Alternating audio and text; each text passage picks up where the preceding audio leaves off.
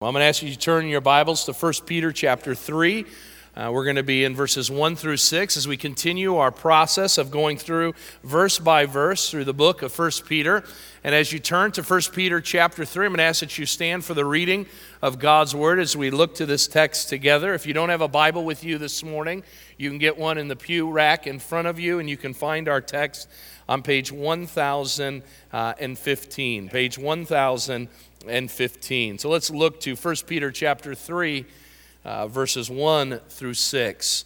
Likewise, wives, be subject to your own husbands, so that even if some do not obey the word, that they may be won over without a word by the conduct of their wives, when they see your respectful and pure conduct.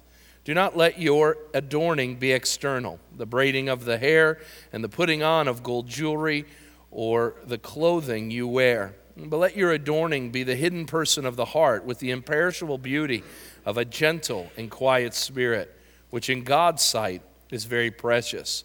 For this is how the holy women who hoped in God used to adorn themselves by submitting to their own husbands, as Sarah obeyed Abraham, calling him Lord. And you are her children if you do good and do not fear anything that is frightening. You may be seated. As we open God's Word this morning, and as I deal with the subject matter at hand, a 1980s sitcom came to mind. How many of you remember the sitcom Diff'rent Strokes? Let's see a show of hands. All right, so most of you remember the 80s sitcom. It was in the early to mid-80s. A comedy of a show about the life of two African-American kids from the Harlem neighborhood of New York. They lived in poverty with their mom and dad, but something had happened where mom and dad had died, and they found themselves as orphans. And the idea or the picture we get is that they were all alone in a pretty bad neighborhood with nobody to look out for them. And here comes this white gentleman, an older man, and we find out through the storyline that Mr. Drummond, this white man, was a millionaire who lived on Park Avenue. And the two African-American boys were Arnold and Willis. And the connection they had was Arnold and Willis's mom was the housekeeper in this mansion on Park Avenue. And Mr. Drummond, knowing their plight, took them in and took them from poverty to being onto Park Avenue. And the comedy of how two inner city kids go from poverty to luxury and all the fun that comes in raising two kids is the comedy of the show. But the kid that stole the show was Arnold. How many remember little Arnold Drummond? Arnold was a cute kid played by the late Gary Coleman. And man, his mannerisms, his way with things was quite amazing. The kid was as cute as can be.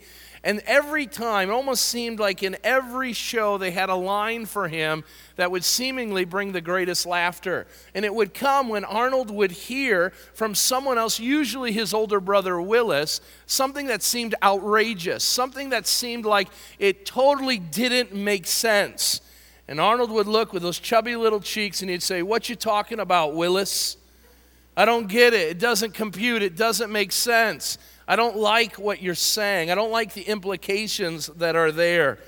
Well, I'm going to tell you that today as we read this text, a lot of people will say, "What are you talking about, Peter? It doesn't make sense. Women, wives submitting to their husbands. Are you kidding me, Peter? You've got to be wrong. Something is not right. This doesn't make sense." Now, Peter surely would know, after writing in the first century, that people would be reading his letter 2,000 years later, and that Peter would recognize that in our society today, women are liberated. They've been empowered. And as a result of that, why in the world would Peter think that his words would be anything but null and void? This idea of wives submitting to husbands.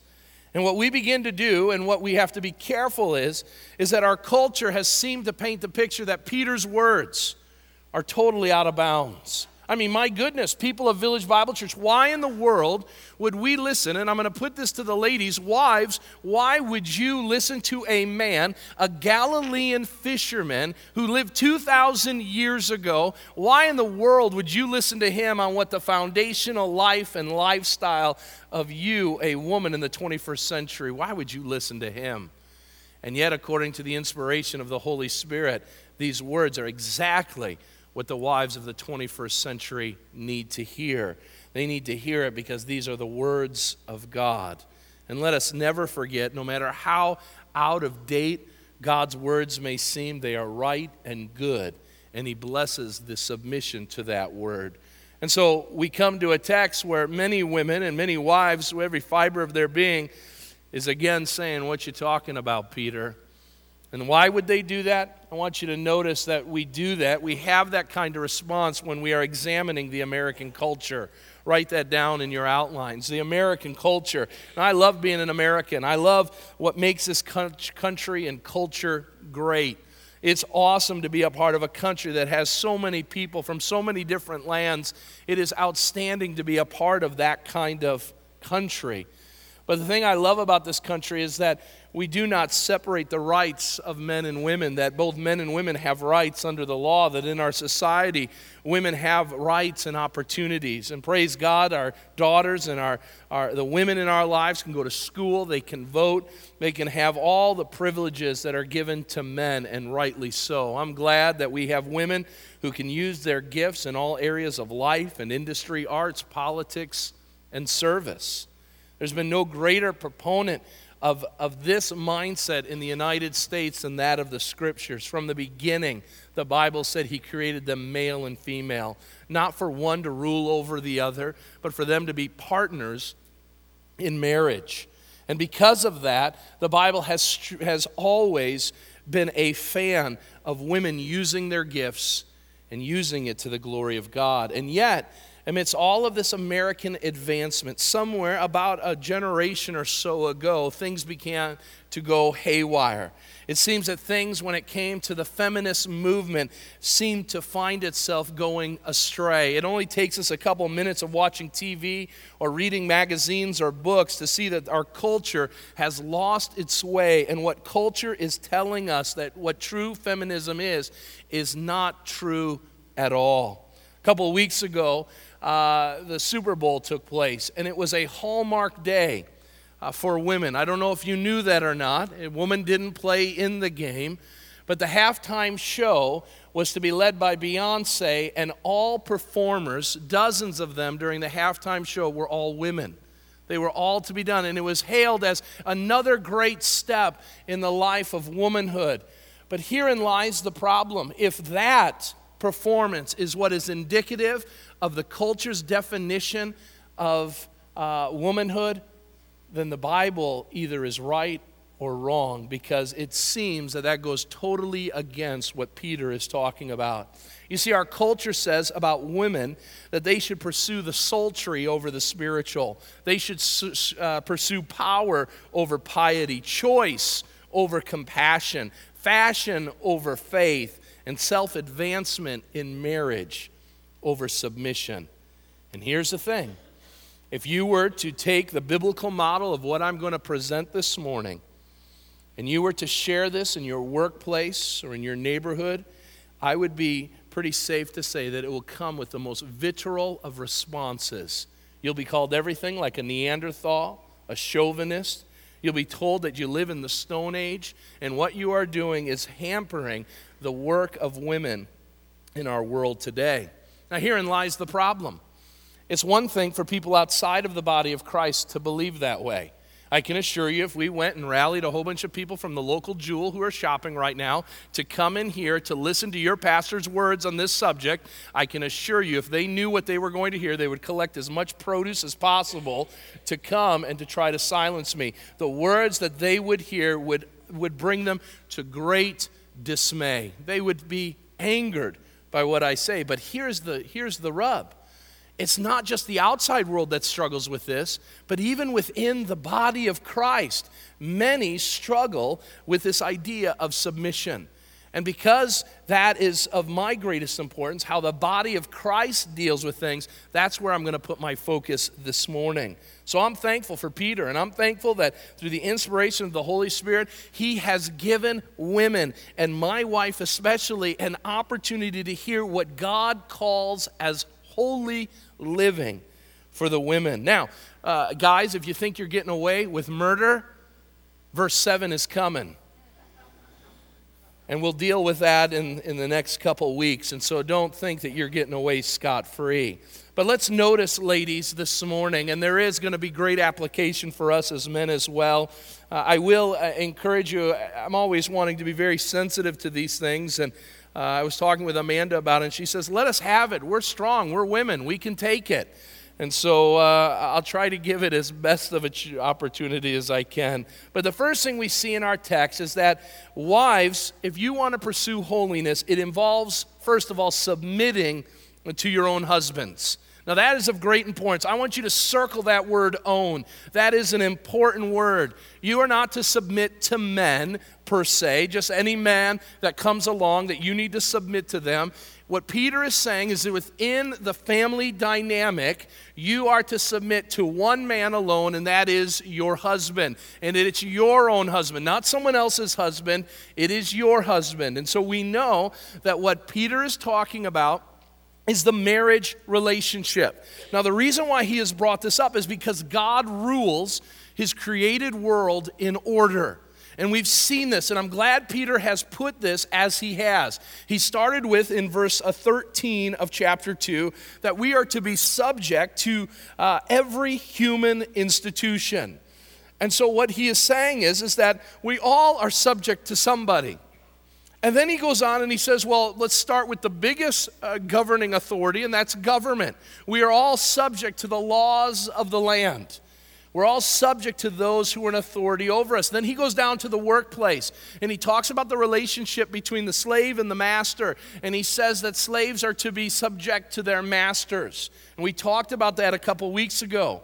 And now he comes into the family sphere, and he says if the family is going to bring glory and honor to God, if it is going to have an order to it, then someone needs to take the lead. And just as the government takes the lead for a nation, just because an employer takes a lead in a company, so a father, a husband, needs to take a lead and have authority in the home. Now, we're going to explain what this means, but let's understand what it doesn't mean. Notice what Peter says to start our passage. He starts with the word likewise, or in the same manner. What does he mean by that? Peter, what are you saying? Does it mean that a wife is a slave to her husband who's her master? Does it mean she's a subject in, if you will, the dictatorship of the husband's reign? The answer is absolutely not. When wives are called to submit, what Peter is saying is I want you to submit in the same way, with the same spirit. What it means is wives' submission is to be voluntary. It isn't to be demanded. Notice this. It never says in the scriptures that a husband's job is to tell a wife to submit. That means, men, shut up. Okay? I didn't say that in the first service. A little more free with you guys in the second one. Okay? It means keep your mouth shut. It's not your job. This is between God and his daughters. And God is saying to his daughters, you are to be subject, you are to submit yourself, and that is to be a voluntary thing. And how are we supposed to do it? It's to look like Christ. Just as Christ laid down his life as the sacrifice for the Father in heaven, it is to be a voluntary thing. It wasn't as if God took Jesus dragging and screaming to the cross. Jesus says, I willfully submit myself to the will of the Father. And so we see that the spirit behind this is a life that follows Christ. We recognize another thing, and that is that the submission, just as in the governing authorities, in your employers, and in Christ submitting to the Father, that in each of those scenarios there is a real authority. I want to make this abundantly clear, ladies. God has, for whatever reason, and you can talk with him when you get to heaven, God has said since the foundation that the head of every wife is the husband. It's clear in Scripture. And so we need to understand that the husband is the leader in the home, and he will one day be held accountable. Husbands, listen to this. You will one day be held accountable as to how you lead your wife and how you lead your family. And God will take care of everything on that great and glorious day. Now, some of you who know the Scriptures a little better will then bring up a passage like Ephesians 5:21. Turn in your Bibles for a moment and let's hammer away at this, because I know some of you are saying, Tim, you're being a little too legalistic here. Peter isn't meaning what he's saying, so let's listen to Paul and let's see what Paul says. And in Ephesians 5:21, Paul says this: submitting to one another out of reverence for Christ. Submitting to one another out of reverence for Christ. And so what that means is there is nobody who leads the home. It's just kind of, if the wife wants to do it one day, that's fine. If the husband wants to do it another day, you're just to submit to one another. There's no headship in the home. And if there is, anybody can take it, and we are just to submit to each other. Now, there is some truth to that within the marriage relationship. And I want you to notice, and just write this passage down. We see mutual submission in the marriage relationship according to 1 Corinthians. Write this down, 1 Corinthians 7, 2 through 4. In 1 Corinthians 7, 2 through 4, and you can study this later, Paul speaks about the sexual relationships between a husband and wife. And he says that the wife's body is not the wife's alone, but it's the husband's. And the men say, amen. That's good. But notice, men, that your body is not your own, and that you cannot reserve conjugal rights from your wife, but that your body is hers as well. And so within the marriage bed relationship, there is submission. One body isn't their own, it's someone else's. And so within this movement of society that says that a woman can say, this is my body, and that it doesn't involve the husband, is just totally against what Scripture says. And likewise, no husband can say that of his body to his wife. So there is mutual submission. But when it comes to the headship, the leadership of the body, the family, the Bible is abundantly clear that every family is to have a husband who is called by God himself to lead his family. And as a result of that, his wife is to submit and follow his lead. Now you say, well, wait a minute. What about submitting to one another? Let's take that principle, Ephesians 5:21. Hopefully you're still there, and let's work through that. If that is the case, if what Paul is saying is that this whole idea of headship and authority is now out the window, even though God established this in the creative order in Genesis, now what Paul is doing is getting rid of it. He's dismantling it. Wives, do whatever you want. Husbands, do whatever you want. Notice how that thinking goes. And nobody would be able to say, no matter how much they would want it to make this passage say this. Notice, if wives then submit to their husbands, and likewise husbands then submit to their wives, then keep going through it. As Christ is the head of the church. If Christ is the head of the church, but we're to submit mutually to one another, then that would mean that the church is to submit to Christ, and Christ is to submit to the church. That doesn't make any sense, does it? Let's keep going. You don't think that works? Well, let's keep going. In verse 1 of chapter 6. Then what that means is children are to submit to their parents, but parents then are also to submit to their children. Oh, God forbid. Okay? Is anybody going to argue with me that the parents are to submit to their kids? This is not what Paul is saying. What Paul is articulating is there is order. And the reason why there is order is because God knows that human beings need order to live life. Because if there's not order, then there's chaos. And so what we see is that the man is to lead and the woman is to follow. Well, what does that look like? Well, the best way to understand it is an illustration that we are given by Paul. Turn in your Bibles for a moment to 1 Corinthians 11. 1 Corinthians 11, we'll get back to 1 Peter in a moment, but we need to set the table for this. 1 Corinthians 11, verse 3. You say, but Tim, I'm equal with my husband. But Tim, I'm just as smart as my husband. But Tim, I can lead just as well as my husband. And all of that could be absolutely true.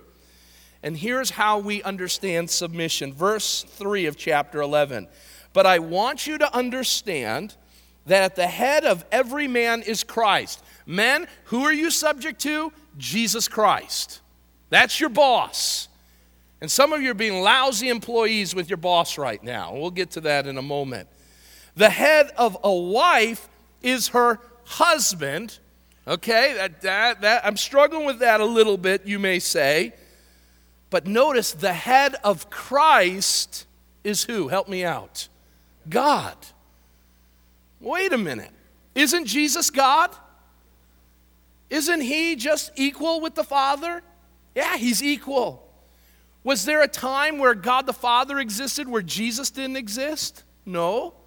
Do they have the same power and the same intellect and do they work together in all things? Yes.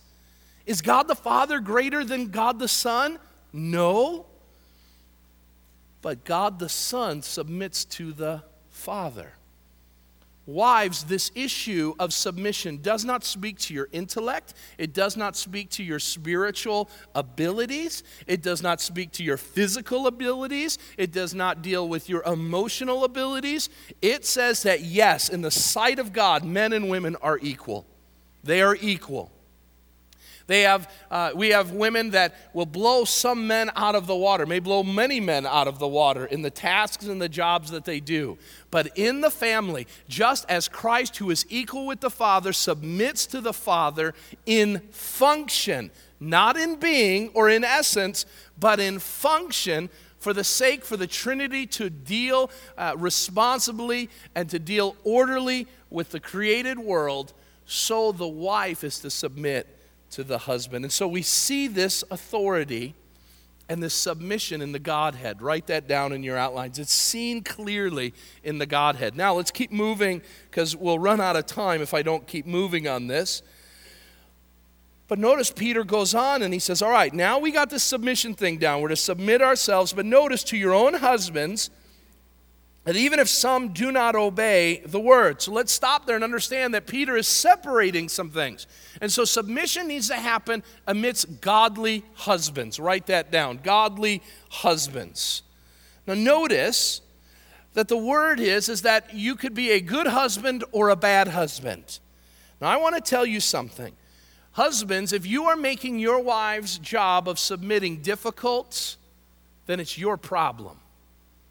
It's not your wife's problem. If what you are doing is not leading your wife and your children as Christ has led and loved the church, then you are sinning against your wife and your children.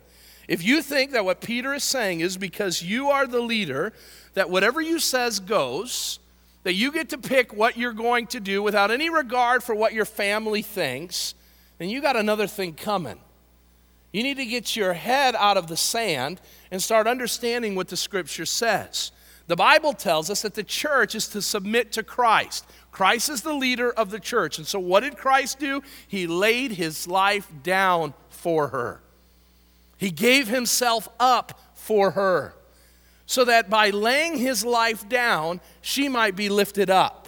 The reason why Christ went to the cross was so that you and I might be lifted up. So what the husband's job is to do, a godly husband is one who lays down his life for his wife so that she can be lifted up.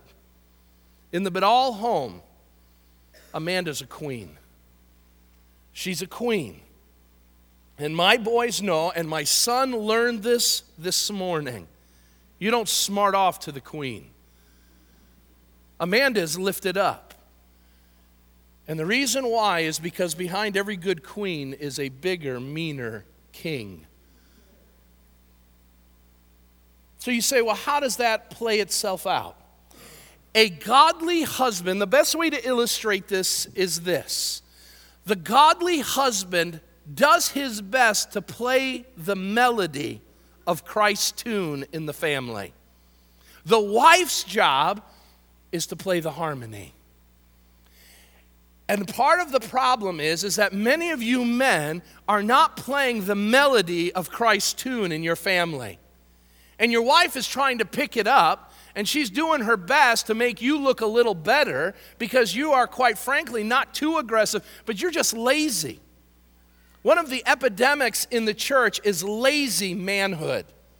That you're not taking the role, men, spiritually that you need to do. My job is to make Amanda's life of submission something very easy to do. That she sees that it's easy to submit, not because I make all the right decisions, not because I'm perfect, because I'm not even close to it, but that I think of her needs. Ephesians 5 reminds me that I care for my wife as I care for my own body, that I feed her and care for her as I feed and care for myself, that I love her as I love myself. No man ever hated his own body, the Bible says, so why in the world would I neglect my wife? A godly husband is one who puts his wife on a pedestal, ministering to her as joint heirs, as we'll learn in a couple weeks, of the grace that we have received. Now, Peter goes on and he says, okay, we got the godly husband down. Guys, pursue that. And if you don't understand, you're going to be held accountable for it. But notice he also says the godless husband in verse 1, so that even if some don't obey the word, just as with corrupt governments and crooked employers, Peter's words to Christians' wives is completely consistent. Submit even to bad husbands. That word or phrase, don't obey the word, speaks of a husband who isn't neutral to the things of God, but who is actively pursuing a life of disobedience and rebellion against God's standards for living. So Peter is saying, no matter how difficult it is, wives, to submit to men who are not just faltering in their attempts to be godly husbands, but who can give a rip about being a godly husband, who hates the very mention of Christ and Christianity, it is the job of you, wife, to submit, even though those men may be living contrary to the commands of God. Now, some of you may say right away, the question will be asked, well, when don't I have to submit? You know, we've asked this question each and every time, and the answer is consistent. The Bible reminds us over and over again, whether it's with governing authorities or your bosses or with a husband. Wives, you do not have to submit to your husband if what he is asking you to do is to go against God's word to follow his will. Okay? So if your husband tells you to do something that you know goes contrary to God's word, you are to respectfully and humbly say, I'm sorry, but I can't do it. Now, right away, because we live in a world of sin and because there are terrible men and husbands in this world, I would be remiss not to speak to the issue of abuse. And I would tell you this, your husband's threatening abuse on you or your children, or if he is abusing you, get out of the house. Call the police. Let the governing authorities deal with him. And before you go back into that home, you seek godly wisdom as to what the parameters should be. And I will tell you, a husband abuses his wife, he should spend some time in jail. It's out of place. We're not to be abusing women, not in the least bit. And so if that's going on, then seek the wisdom and counsel of godly people as to know when those times to flee a bad situation should take place. But in all other situations, I don't want to get rid of all the straw men, and for this sermon, straw women out of the case. Your job is to submit. And in those situations that you can't, you humbly and you ask God for wisdom and guidance as how to not submit to your husband in that way. So what does it then involve? It involves adopting the proper attitude. How do we adopt the proper attitude, ladies? Verse 1 and 2. You're probably worrying here. We're not going to be able to deal with all of this text as much as we'll deal with some of it. But let's look at verses 1 and 2 again. Now notice that it involves a role. In verses 1 and 2, Peter uses the word conduct. It's his favorite word. He uses the word conduct there, or way of life, or pattern of life, more than he uses any other word in all of his letter.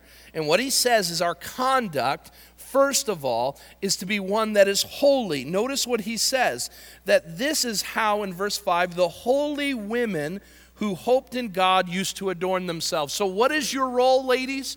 Your role is to be godly and holy women. What comes before pleasing your husband? Number one is pleasing God. The best way, men, that your wives can serve and submit to you is by serving and submitting to their God first. And so what women you need to understand is the same thing what men need to understand. And that is that women and men need to seek God first. And when they seek the vertical relationship, the horizontal relationship with their husbands will be a whole lot easier. Holiness that sees itself that even for seasons of time, you may find yourself under unjust suffering. But that holy life, that holy woman looks to Jesus. And she sees Jesus, and she sees that he was willing to entrust himself to the God who judges justly. So what that means is your role as the harmony player in this great symphony called marriage is to at times duck so God can hit your husband. Your job isn't to hit him, whether physically or metaphorically or figuratively. But your job is to get out of God's way so that God can deal with your husband. How do you do that? You live your life with your husband with all respect. Notice the word there, he says, that you are to conduct yourself with a respectful and pure conduct.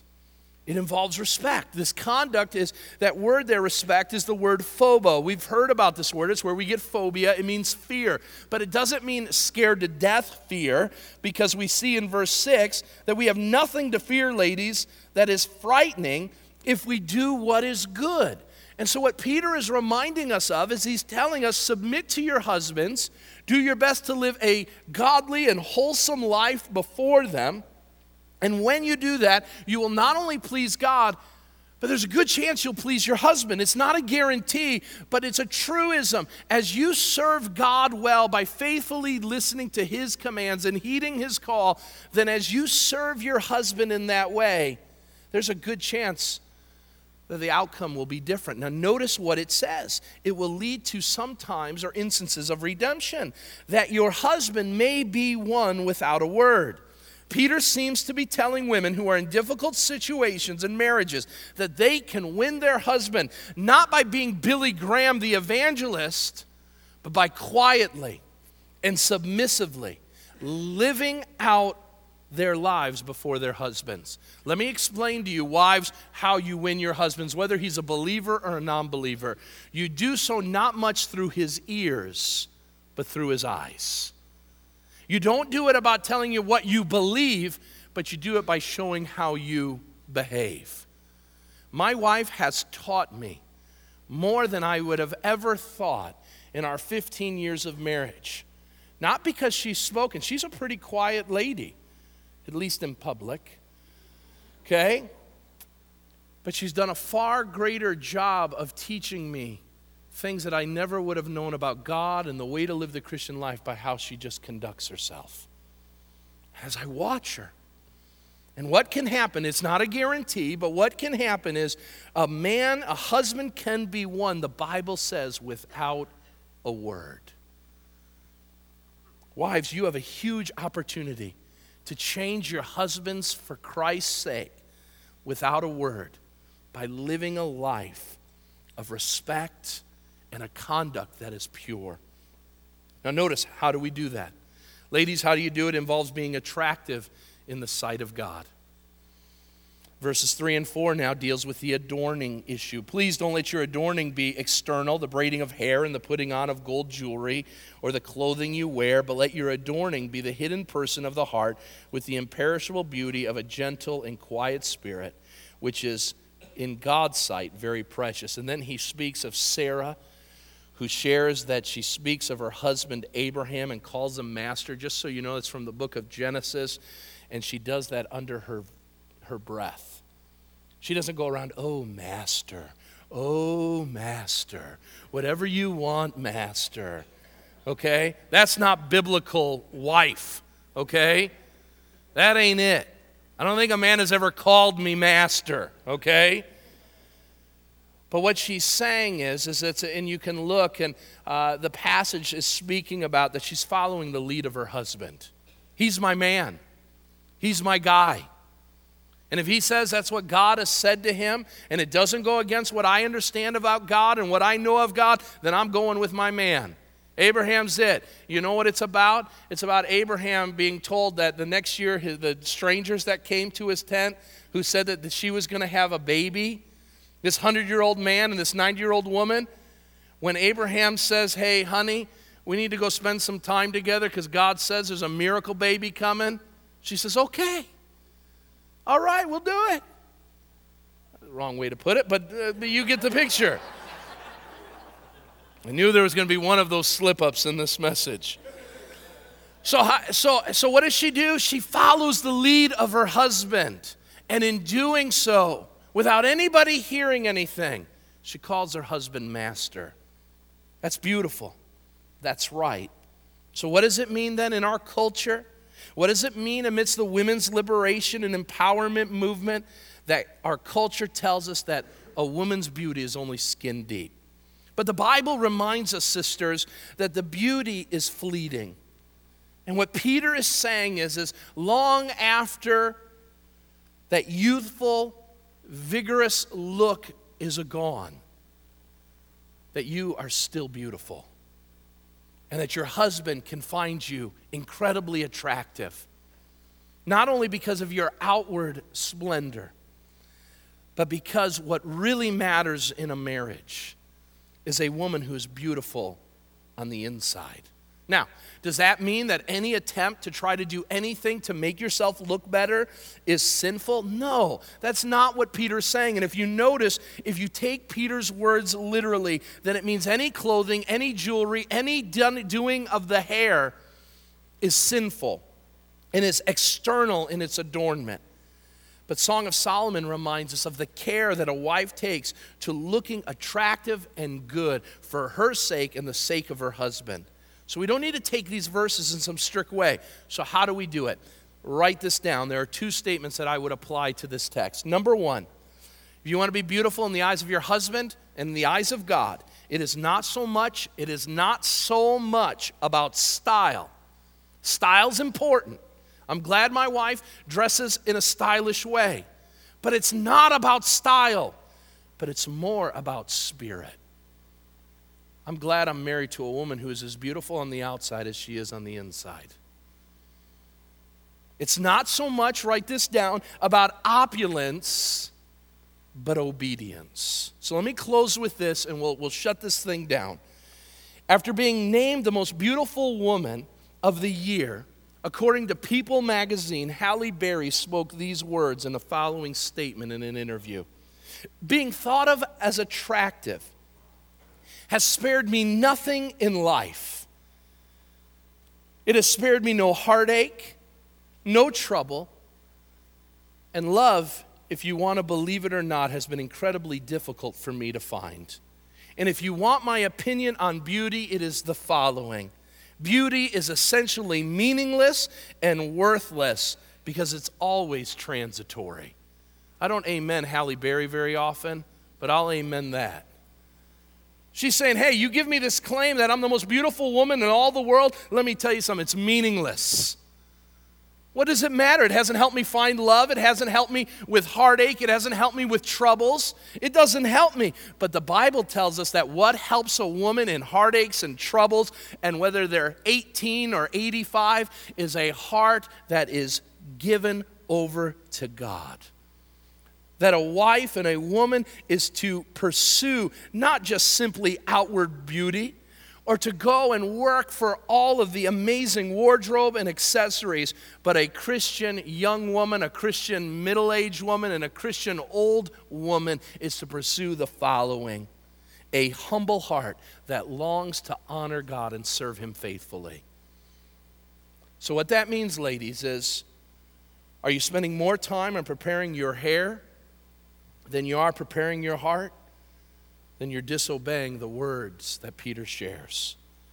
What it means is that a dress doesn't make you, but an ongoing dependence on your God, who has called you to live in a quiet, submissive spirit to her husband, is great gain. Let us teach our daughters that when they think that they have to have all of those entrapments.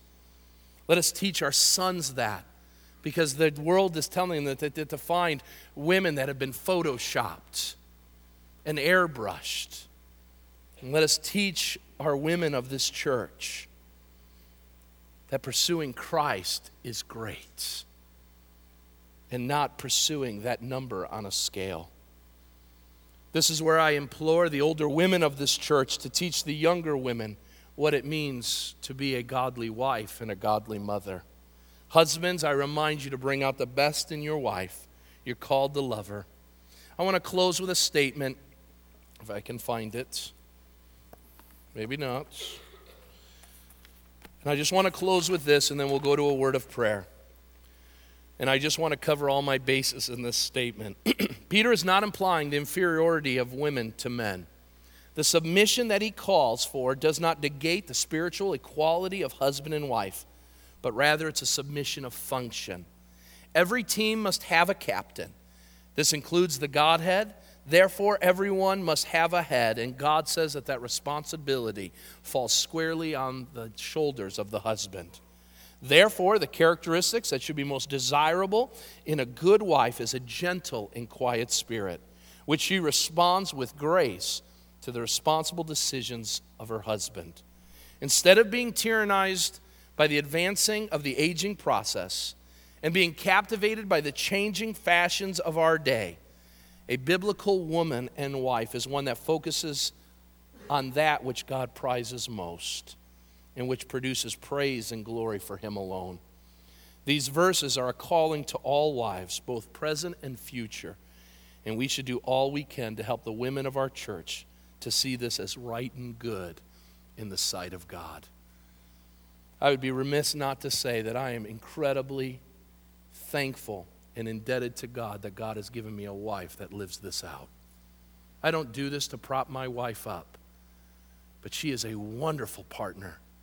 And I don't say that very often publicly, and so I share it with you. God bless our God in heaven for a woman like Amanda. And I pray that wives, you would do all that you can to bring out the best in your wives. And wives, do your best to bring out the best that God has for you as well. Let's pray.